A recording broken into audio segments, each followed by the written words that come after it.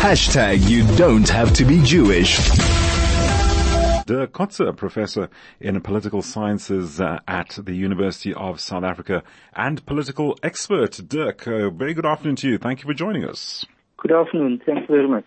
Okay, so what is it? 26 hours, and maths was never my forte. To go 26 hours to go till SONA. Many expectations. People are asking, well, we're all asking ourselves, where do we go now? What do we do? How do we remedy the situation? Now, the president will be giving his State of the Nation address tomorrow night.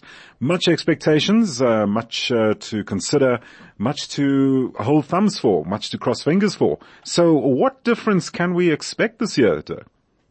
Yeah, I think first of all, my task is maybe not a very pleasant one, and that is that I have to tone down the expectations. I don't think we should have the expectation that this is going to be the fix-it plan that many people are wishing for, or that's going to make a huge difference, that it will create a sort of a sea change. There's almost an established format for SONA addresses, and that is that it focuses very much on the economy, but it also looks at most of the other portfolios of the ministers in the cabinet. So you will look at all the different aspects that they are responsible for, whether it is about education or health or social welfare or international relations or trade and industry, home affairs, all those. But as I said, the main focus is always on the economy. And here I think it is very well established already what is President Ramaphosa's sort of political economic package, which will now be in the first instance dominated by the energy matters. But then also at the same time, some of his signature issues or projects are that about infrastructural development, about foreign direct investment, and they have annually a conference to invite investors from all over the world to entice them to come to South Africa. And then matters that deals with job creation and how to recover from the economic crisis actually since 2008, but 2018, the pandemic, and now lately also as a result of the load shedding. So that I would say will be his real focus.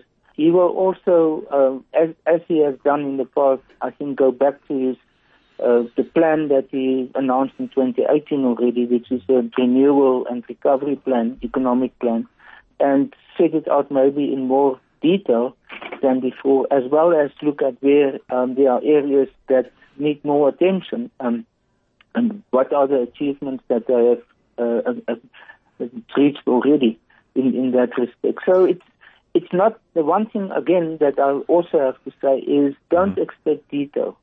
SONA speeches never provide detail. So the opposition parties and the media and so on will criticize it. It's very much predictable that there's no detail in it. But that's the very nature of addresses like that so far. We can change that. We can introduce more detail, but it should not be really expected. You know, Dirk, what you've just mentioned now, it was literally an echo of, like I was watching a YouTube posting. I was talking back to 2020, which echoed, as I have to use that word, exactly what you've just said. And it was a 5-question posting.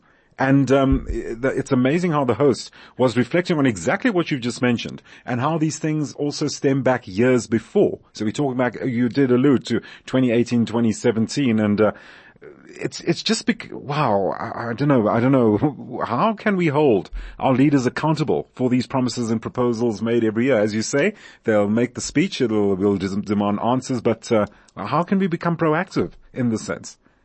Yes, no, that I think is the big frustration for many. It's a lot of part of the frustration of the private sector, very much also.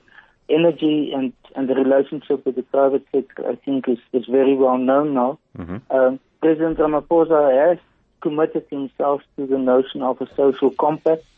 The formal social compact has not been concluded, which he announced last year in the SONA address.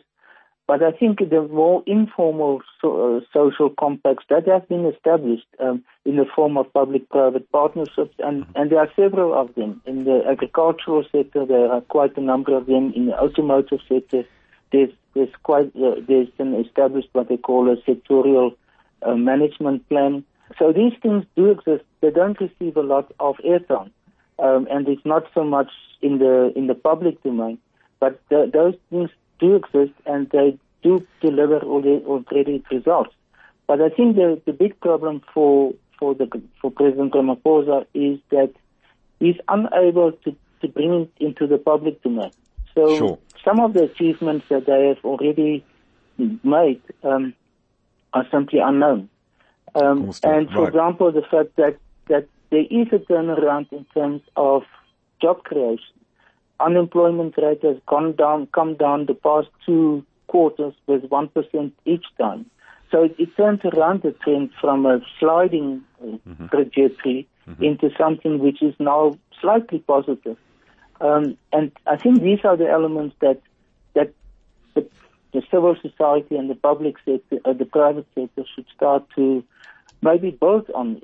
I think what we are seeing, let's say, for example, in the energy sector, is that we as people living in South Africa are starting to take our own initiative when it comes to the installation of solar panels and of inverters and batteries and all sorts of things. Businesses are starting to do it. Agriculture is starting to do it. So in a sense, we've taken it into our own hands. Okay, in order Dirk. to solve some of the problems. Dirk, sorry, I'm going to have to cut you short there. I wish we could just continue this conversation. It sounds like you had a bit more to add, but thank you for joining us this afternoon just to give us a lowdown on where we stand with SONA and initiatives we need to look at from your perspective, what we need to recognize and what we need to focus on to go forward, other than all the issues we are dealing with, such as load shedding and the cost of living and the cost of fuel, etc. Dirk Kotze, Professor in Political Sciences at the University of South Africa and political expert, giving us a lowdown on what to expect from SONA tomorrow night.